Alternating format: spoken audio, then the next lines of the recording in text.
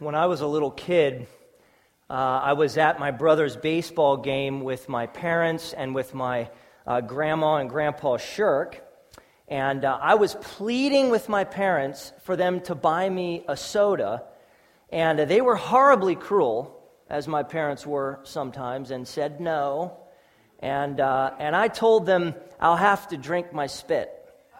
That's what I told them. And that's something that my grandpa never forgot. For many years, when my grandparents would visit us from Virginia, they would come up and stay for a little while. They would bring me a soda, I think usually root beer, and say, well, now you don't have to drink your spit. So that was an ongoing joke for years. Thirst is an intense thing. The Garden Spot Spartan varsity wrestling crew, which my brother was a part of in the 1980s, I absolutely love these guys. I knew their name. We went to the matches, and they had a good team, too. They would call this cottonmouth. That's what they would call it, cottonmouth. I don't know if you've ever heard that, but it's majorly dry mouth. There is a disorder called diabetes insipidus. You drink fluids, but you remain excessively thirsty. And this is our spiritual condition. Sin has caused a spiritual diabetes insipidus of the soul, always thirsty, a dry soul, never satisfied. Everyone's soul thirsts. It wants to drink and be satisfied. The truth is, there is water that actually and completely quenches your soul thirst. The purpose of John's book is to lead you to the fountain of living water and to help you guzzle from that fountain. We're joining John again. We're going to be in John for years, mixing in different sermon series, but we're back in John. He wrote in John 20:31 the purpose of his book. These are written so that you may believe that Jesus is the Christ, the Son of God, and that by believing you may have life in his name. John wants you to believe. John wants you to drink deeply, to have refreshment and life in Christ. The first 3 chapters of John unmistakably lead you in the direction of the fountain. In chapter 3, Jesus pursued Nicodemus with the gospel, a pious, elite, educated, and legalistic Pharisee. And by contrast, as we're jumping to chapter 4, Jesus graciously pursued the woman at the well with the gospel, an immoral, adulterer, female Samaritan outcast. How different that is from the Pharisee. God's grace pursues all types of people. What can we learn about Jesus and ourselves from chapter 4? Jesus is divinely perceptive. He's divinely perceptive. Jesus was always in touch with what was going on around him. His popularity and influence were expanding rapidly, as well as this buzz in the religious community about his ministry, as verse 1 tells us. When Jesus learned that the religious elites knew of this ministry explosion, how he was becoming more prominent than John in his disciples and the buzz around him, he thought it wise to move on. And I think the primary reason Jesus left Judea was because of the Pharisees, as verse 1 highlights. The conflict in Jesus' life was building to its summit in the cross. But his hour had not yet come. It wasn't his hour. It wasn't his time. Jesus leaves Judea in verse 3, not out of fear of the Pharisees, but wisdom. Jesus highly regarded the will and timing of his Father in heaven. Whatever might have happened if Jesus had stayed is irrelevant. Jesus had a divine appointment to keep with a Samaritan woman. By grace, people were following Jesus. The gospel was working. It was expanding. It was alive and well. According to verse 2, the disciples were baptizing a lot of people under Christ's authority, and it's likely that Jesus didn't directly baptize in order to alleviate pride in those that he would have baptized. I mean, imagine that. Well, I was baptized by God. You know, you would have a little edge on everyone else who maybe was baptized by Paul or by Peter or by someone else. So Jesus left Judea and headed again for Galilee, which was approximately 60 miles north, and God wanted him to go. God led him there. Jesus was divinely guided. Jesus was divinely guided. Verse 4 says that Jesus had to pass through Samaria. Now, why? First, understand the geography a little bit. In first century Palestine, Jerusalem was in the region of Judea to the west of the Dead Sea. About 60 miles north of Judea, about the distance from Mannheim to Locust Lake, was the region of Galilee where Jesus grew up. The most convenient way from Judea in South Palestine to Galilee in North Palestine was through the region of Samaria.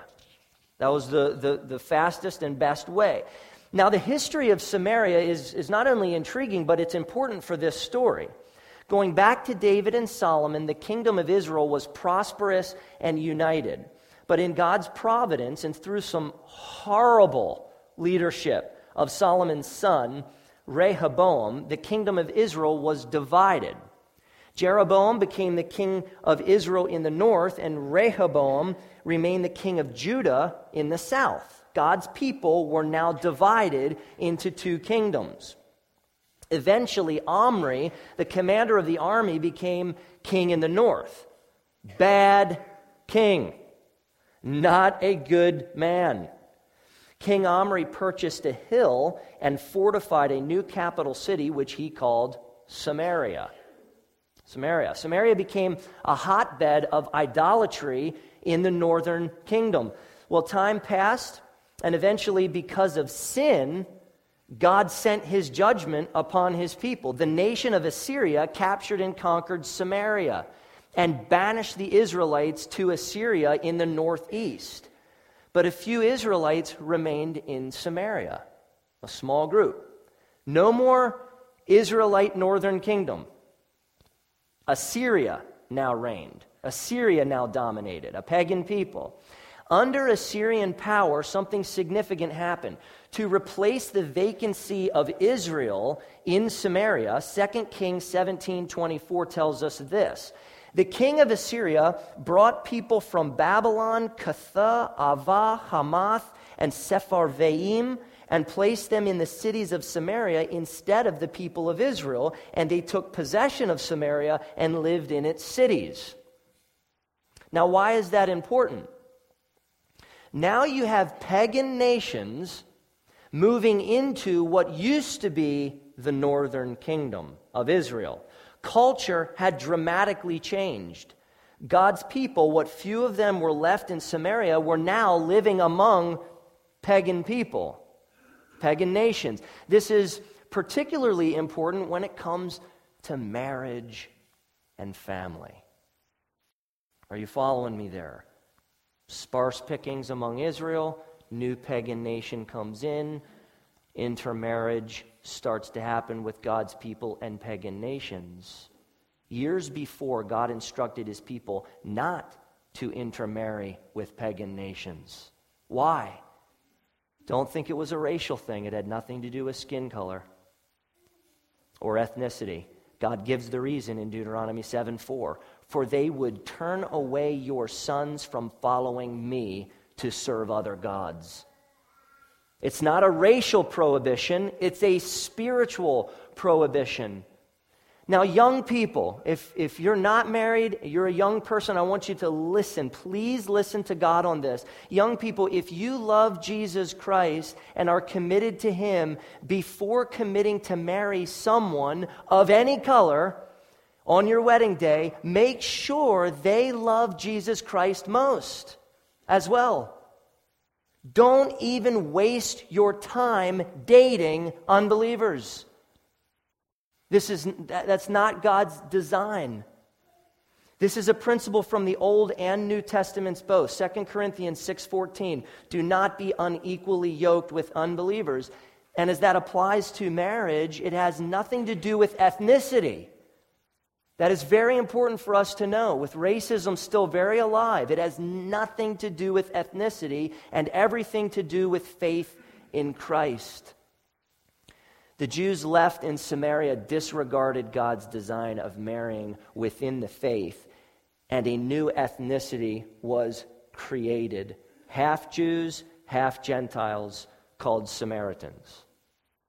Can you see why racial tension arose between Jews and Samaritans once the Jews returned to Samaria to find this mix?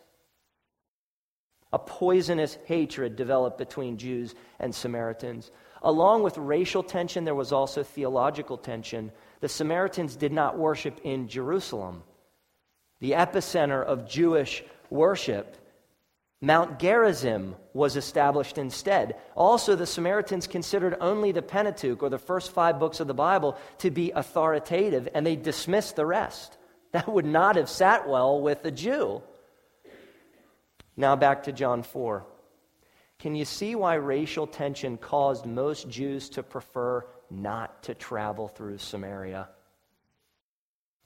If there was another way to go around Samaria, they would want to take it. They don't want to go through Samaria. And there was another way, but it was quite inconvenient. I read that some Jews actually crossed the Jordan River, traveled along the river on the eastern side until they bypassed Samaria and then crossed the Jordan River once again, moving into Galilee. All of that extra time and hassle just to bypass the Samaritans. Verse 4 says, Jesus had to pass through Samaria. That's a little peculiar. Jesus is Jewish. Do you understand a tension that should be there? But he's far from a racist. Maybe John wrote verse 4 because through Samaria was the shortest, most convenient route to get to Galilee. And so in one sense, Jesus needed to go that way. That's possible. But something else is here, I think, that you'll find interesting. Verse 4 says, Jesus a day, or had to, pass through Samaria. The Greek word a day shows necessity and inevitability. He had to. In other words, it was God's certain design for Jesus to pass through Samaria. God predestined a divine appointment for Jesus to keep with the Samaritan woman at the well. It was divine destiny. God purposefully took Jesus through Samaria to reveal his glory and power and grace to a broken woman. Do you believe God works in this way? He does. The Bible teaches that God has an eternal purpose, that God determines events in our lives before they happen according to his sovereign will and all for his glory. John 4 shows a gracious God, a loving God, pursuing a broken woman by the power and design of his will and grace through his human son, Jesus. Jesus is divine and human. Jesus is divine and human. Verse 5 says, Jesus came to a town of Samaria called Sychar. Sychar was near a field that Jacob purchased years before from Hamor in Genesis 33, a place that was called Shechem. Jacob had given this land to his son Joseph as a gift in Genesis 48, and then later mentioned in Joshua 24. In Sychar is Jacob's well, really a living well, a bubbling well, or a well fed by a fountain or spring underneath. Jacob's well is in modern-day Nablus, inside of a crypt of a church named St. Photina near Ba'ar Yaakov Monastery in the West Bank. This is an actual place. I wanted to bring it up on Google Earth so you could travel there with me and see that these places that the Bible records, they're actual places you can visit. There is a Jacob's Well, and it is in modern-day Nablus. According to Greek tradition, Photina is the name of the woman at the well. Now, we don't know that for sure, but that's why the I believe it's a Greek Orthodox church, is named St. Photina. Jesus had walked close to 30 miles, so it's understood that he would be wearied from his journey. This is tough terrain, and he's walking. Jesus got tired. His body was exhausted. Jesus is a human being. One of the first heresies of the church was Docetism. derived from the Greek word dokeo, meaning to seem or appear. Docetism basically said Jesus only appeared to be a human being. He wasn't really human, he just looked like he was. The problem with that view is that all throughout the Gospels, Jesus experiences hunger and thirst and pain and senses. Of course, Jesus would be tired after walking from Judea to Samaria on rugged terrain. He didn't teleport there, he walked, and it was hard walking. His exhaustion squares with what we did months ago in John 1:14, and the Word became flesh and dwelt among us. The eternal Word became a human being. God in the flesh got tired. Hebrews 2:14 says, "Since therefore the children share in flesh and blood, he himself likewise partook of the same things." Why did God take on human flesh? Verse 14 and 15 tell us that through death he might destroy the one who has the power of death, that is the devil, and deliver all those who through fear of death were subject to lifelong slavery. He became like us to die in our place, to defeat sin, to defeat death and Satan and hell, and to deliver us. John Calvin wrote, "He did not pretend weariness, but was actually fatigued, for in order that he might be better prepared to exercise for the exercise of sympathy and compassion toward us, he took upon him our weaknesses." He was like you, so he could identify with you and stand in your place on that cross, to hang in your place on that cross. If God doesn't come to us, the cross doesn't happen. If the Son of God does not live in the flesh, the cross doesn't happen, and we have no atonement for our sins. But Jesus did come, and we do have a sure atonement on that cross. Jesus knows how tired you can become. He knows about your everyday struggles and frustrations. Never forget that God came to us seeing and hearing and touching and smelling and tasting as one of us. It was the 6th hour, probably about 12 noon by Jewish time, or 6 p.m. by Roman time. Good scholarship, and my personal view is that it was 12 noon at the hottest part of the day. And Jesus is tired and thirsty, and here she comes. Jesus is ready for this interaction. It was a divine appointment. Jesus divinely pursues. Jesus divinely pursues. Verse 7, "There came a woman of Samaria to draw water." Now, what's Jesus going to do? Remember, he's exhausted, likely very thirsty and hungry. His disciples went into town to buy some food. Why not just sit beneath a tree in the shade and ignore this woman until the food comes? That's what I would have done as a Jewish man. She was a woman of Samaria. That's 2 strikes against her. Woman and Samaritan. To illustrate how intense the societal bigotry was against women of Samaria, D.A. Carson notes this: "Within a generation of Jewish leaders, law would be codified that reflected long-standing popular sentiment to the effect that all daughters of the Samaritans are menstruants from their cradle, and therefore perpetually in a state of ceremonial uncleanness. For a Jew, a woman of Samaria was unclean from birth. And if you read Leviticus, when we get there, the detail, painstaking detail to preserve cleanliness among God's people. It'll show you how absolutely important cleanliness was to the Jew. Women drew water together when it was cool, not at 12 o'clock noon. She came alone at midday, probably because of her immoral lifestyle, which we'll look at in the coming weeks. Imagine shame that is having so much shame that it directs your everyday routine. What's Jesus going to do? Jesus talked to her. He talked to her. That's the kind of guy he was. Give me a drink. Give me a drink. That doesn't happen. Nobody says that. That flat out does not happen. Jesus cut right through social and racial prohibitions because he cared.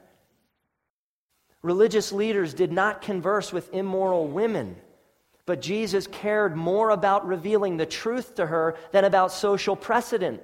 He paid her attention because God was graciously pursuing this woman. God is taking the initiative with her. It was sovereign grace in action. His address was so countercultural that it confused her.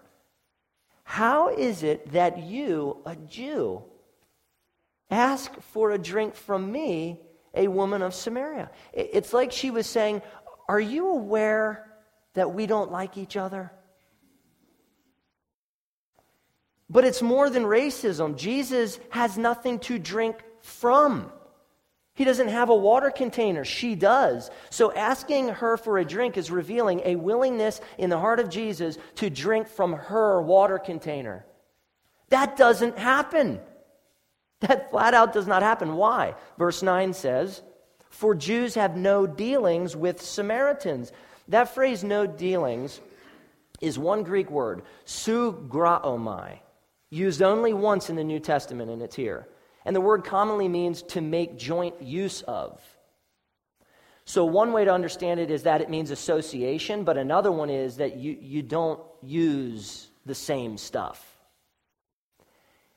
Now, I'm not sure how accurate it is to say that Jews and Samaritans never interacted. The disciples obviously went into town to buy food from Samaritans. But Jews and Samaritans certainly did not drink from the same water jar. And I love it. Jesus is awesome. He disregarded precedents. He didn't even care. Because of grace. Because of grace. Any other Jew would have feared being unclean, but Jesus, he is never unclean. He is pure in the absolute sense. D.A. Carson wrote something that absolutely struck me. He wrote, Jesus sanctifies what he touches. He sanctifies what he touches. Any other Jews would have feared being unclean, but not Jesus. Because what Jesus touches, he makes clean.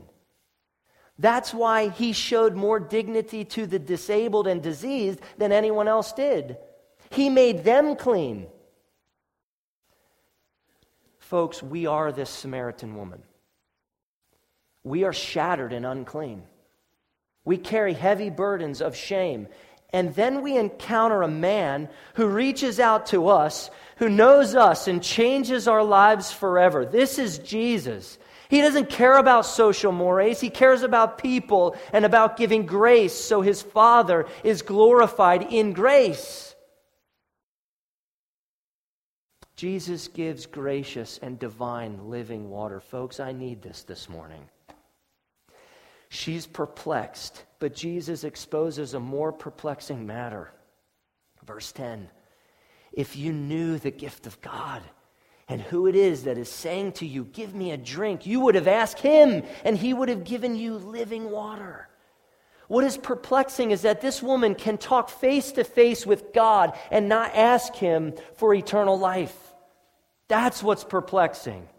She doesn't know the gift of God. She doesn't know Christ, the Son of God. She has yet to experience this living water of God. She is unconverted. She's spiritually dead in sin. And she doesn't understand that living water is right in front of her.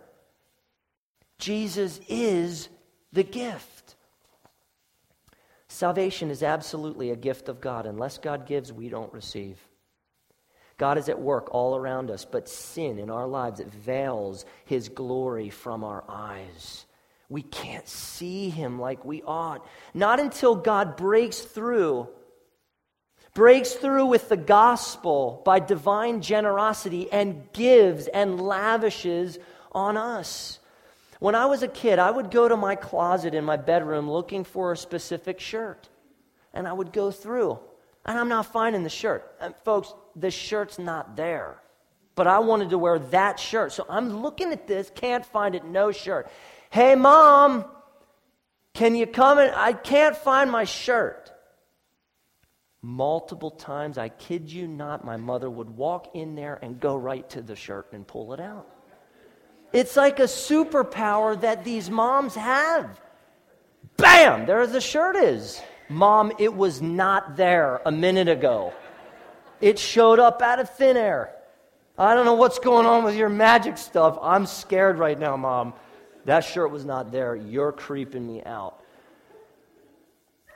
The shirt was there. I missed it. I couldn't see it. I couldn't see it. So often we look at life and completely miss the extraordinary hand of God's grace behind it all. The woman couldn't see it. She said, "Sir, you have nothing to draw water with, and the well is deep. Where do you get that living water?" She's thinking H2O chemical compound. That's what she's thinking. Not water to quench the thirst of her soul. She asked, this is a funny question, are you greater than our father Jacob? He gave us the well and drank from it himself, as did his sons and his livestock. Does Jesus have a well to give that is greater than Jacob's really deep well? Imagine the entire Seattle Seahawks team.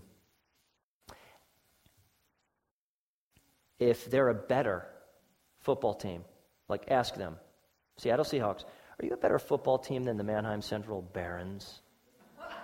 Let's not forget they're the 2003 state champs. State champs. Jesus created Jacob. He causes the fountain to gush beneath the well of Jacob by the word of his power. Jesus owns the cattle on 1,000 hills. He even created this Samaritan woman who's asking the question, and he knows her story inside and out. Of course Jesus is greater than Jacob. Jesus is God. Jesus is the divine living water that quenches the thirst of the soul. Jesus is the divine living water that quenches the thirst of our soul. Jesus responds to her in verse 13, "Everyone who drinks of this water will be thirsty again." This woman needed to keep coming back to Jacob's well. She couldn't hang it up. She had to get water. So she kept coming back to draw water. The water from the well was helpful, but it wasn't sufficient to quench her thirst. Not even sufficient to quench her physical thirst. Water is a created thing, and therefore by its nature is unable to perpetually satisfy us. Our soul thirst is too severe to be satisfied with created things. This is really clear in Jeremiah 2:12 through 13, 12 and 13. Profound words for us. "Be appalled, O heavens, at this. Be shocked, be utterly desolate, declares the Lord. For my people have committed two evils. They have forsaken me, the fountain of living waters, and hewed out cisterns for themselves, broken cisterns that can hold no water." This is what we do. We turn away from God, who is the fountain of living waters, a fresh, clean, invigorating fountain to be enjoyed fully and forever. We walk from that fountain to the desert to dig this deep, dry cistern. It's cracked. It doesn't hold water. It's leaky. It's murky. It's muddy. Stagnant reservoirs, and we lap it up, thinking that it will meet our need and quench our thirst. We drink from our idols to our own destruction. Our soul will not be refreshed by stagnant, murky, sandy water. We want the fountain of living water. This is why fashion and alcohol and education and garages filled with toys leave us thirsty. It's all cracked. It's all leaking. But Jesus said in verse 14, "But whoever drinks of the water that I will give him will never be thirsty forever. The water that I will give him will become in him a spring of water welling up to eternal life." Do you see the parallel that Jesus is drawing from the practical Jacob's well in front of the woman and this spiritual welling up inside, bubbling up that leads to eternal life. That well of refreshing water is in the man, not outside of the man. There is water that will finally quench your thirst, my friends. Drink it and never be thirsty again. This water surpasses every other cool and refreshing mountain spring. One time when I was in Virginia with my cousins walking through, I was a little kid, we found this little puddle of a spring, a really cool mountain spring. It was very, very good. And right there, natural, part of all nature, it was awesome. And so Jesus surpasses that spring. You can't get fresher, more refreshing than Jesus. By drinking this water, it will become in you an ever-flowing spring of thirst-quenching water that gushes to eternal life. But you have to drink it. You have to lap it up. This water is meant to be gulped and tasted and swallowed. Now understand the impact that Jesus' words would have had on this Samaritan woman. She may never have to draw water again in her mind. Like, I never have to come back here. There's a water that I can eliminate this work and eliminate my thirst. And so her response is so honest and practical, probably what any of us would have said. Sir, give me this water so that I will not be thirsty or have to come here to draw water. Give me the water. I want that water. I'll gladly give up the work. I'll gladly give up the rope and the little bucket and the burns on my hands if I let it slip and walking through the hot sun. I'll give all that up for that kind of water. But she's missing the much more profound point. What water can Jesus give her? Eternal life in himself and the gift of the Holy Spirit. Jesus is the divine thirst-quenching water. His Holy Spirit lives inside all drinkers as the flowing stream unto eternal life. Notice two important things from the passage. Jesus gives the water. The water is sovereign grace. It's a gift. And when Jesus gives his saving grace to us, his Holy Spirit to us, it will become in us a spring of water welling up to eternal life. When Jesus gives the water, it will quench your thirst. That's what it's intended to do. You won't go on being perpetually thirsty. No more thirst forever. Secondly, in order to never be thirsty again, you need to drink. You need to drink. Followers of Jesus are heavy drinkers. Heavy drinkers. Drinkers of divine thirst-quenching water. What does Jesus mean by drinking? He's using figurative language for faith. For faith. I take Jesus to mean belief in him. In John 6:35, Jesus said, "Whoever believes in me shall never thirst." So if you trust in Christ, if you believe in him, that spiritual thirst, no longer there. You're not going to thirst through faith. The profound thirst of the soul is quenched by grace through faith. How is it that the overwhelming thirst of your soul can be satisfied? By putting your complete trust in Christ alone, because he gives you water and saves you by grace. Drinking is a response to the powerful grace of God in your life. God is calling you in the gospel to drink deeply of Jesus Christ, to swear allegiance to him, to cherish him, to treasure him, his life, death, and resurrection for you. And if you do, if you drink, you won't be thirsty. You'll be satisfied. At a great feast in John 7:37, Jesus cried out, "If anyone thirsts, let him come to me and drink." Now, what does he mean? Well, Jesus continues, verses 38 and 39. "Whoever believes in me, as the scripture has said, out of his heart will flow rivers of living water." Now this he said about the Spirit, whom those who believed in him were to receive. When you drink deeply of Jesus Christ by faith, he satisfies your soul with himself, and he puts the source of the thirst-quenching water in you. So as you're thirsty, it just keeps meeting your need. You just keep drawing from this Holy Spirit of truth and grace and mercy in you. You're not going to grow thirsty with the Holy Spirit. He is the living water. Jesus is sharing the gospel with the Samaritan woman, her only hope of soul satisfaction. William Hendrickson wrote, Jesus appeals to her craving for ultimate rest and satisfaction. That he does. That he does. Look at how water and the Holy Spirit are linked in Isaiah 44:3. For I will pour water on the thirsty land and streams on the dry ground. I will pour my Spirit upon your offspring and my blessing on your descendants. How mouth-watering is the grace of God. Inside of all of us is an emptiness, a thirst. We are dry ground, ready to soak up water, needing to be watered. And though it may seem like our thirst is for earthly things, if you're living where I'm living, I'm wrestling with this tension of thirsting for earthly things. And don't be confused to say, that's what I really long for. We're dehydrated because we have lost God. Why does our flesh thirst for sex and alcohol and approval and entertainment to an unholy degree? Why do we even thirst for that stuff?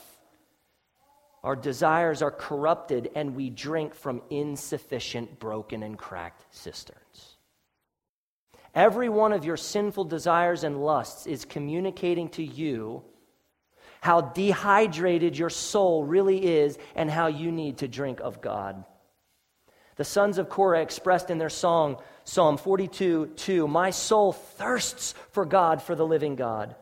One of the lyrics of King David was, my soul thirsts for you like a parched land. We are spiritually thirsty people. Do you know what God is saying to you this morning? I hope you're hearing him loud and clear. Come, anyone who thirsts. Come to the waters, and he who has no money, come buy and eat. Come buy wine and milk without money and without price. Isaiah 55:1. You don't have money. You're thirsty, but you can't afford to go buy yourself a drink to quench that thirst. But have no fear, there's someone who can pay for that drink for you. And his name is Jesus. And he paid for it with his life, so drink. Just keep drinking because it's paid for. And you're thirsty.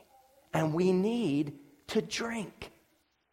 Psalm 36:8-9 says, you give them drink from the river of your delights. I love that verse. I just want to be delighted. So let me drink from this river, this flowing, massive body of water called Christ, and lap it up and be satisfied with pleasure of God, with his delight. For with you is the fountain of life. The point of John, including this account with the Samaritan woman in his book, is to help you bow down to the river and to drink of God's everlasting delights. The fountain of life, the living well, and to drink your thirst away in Jesus Christ. Some of you need to take the first sip. You need to trust Christ this morning. I don't believe we're all saved here. I think some of you need to drink. For the first time, drink. And I think some of you need to keep drinking. You need to just keep drinking. And remind yourself, I'm constantly dependent upon Christ. I need to just drink from his grace. The man from the Dos Equis commercials, he says, stay thirsty, my friends. Have you seen that guy? Stay thirsty, my friends. The joy of the gospel is we don't have to. Let's pray. Father in heaven, we give you thanks. We give you thanks because you're an amazing God. A God that has given us incredible things. And God, I pray that you will remind us of how deeply we need to drink of Jesus Christ. God, remind us of the faith that we should have in him. And God, I pray that right now, if someone is like, I've never sipped that. I've never drank of Jesus that deeply. God, that you would lead them to drink this morning. Just remind them all they need to do is completely die to themselves, to put off the old self and to put on the new self of Jesus Christ, trusting him alone for their salvation. That happens in the heart by your sovereign grace. So I pray that that happens this morning and that you build our church. God, help us to glorify your name. Help us to enjoy you above all things. In Christ's name we pray. Amen.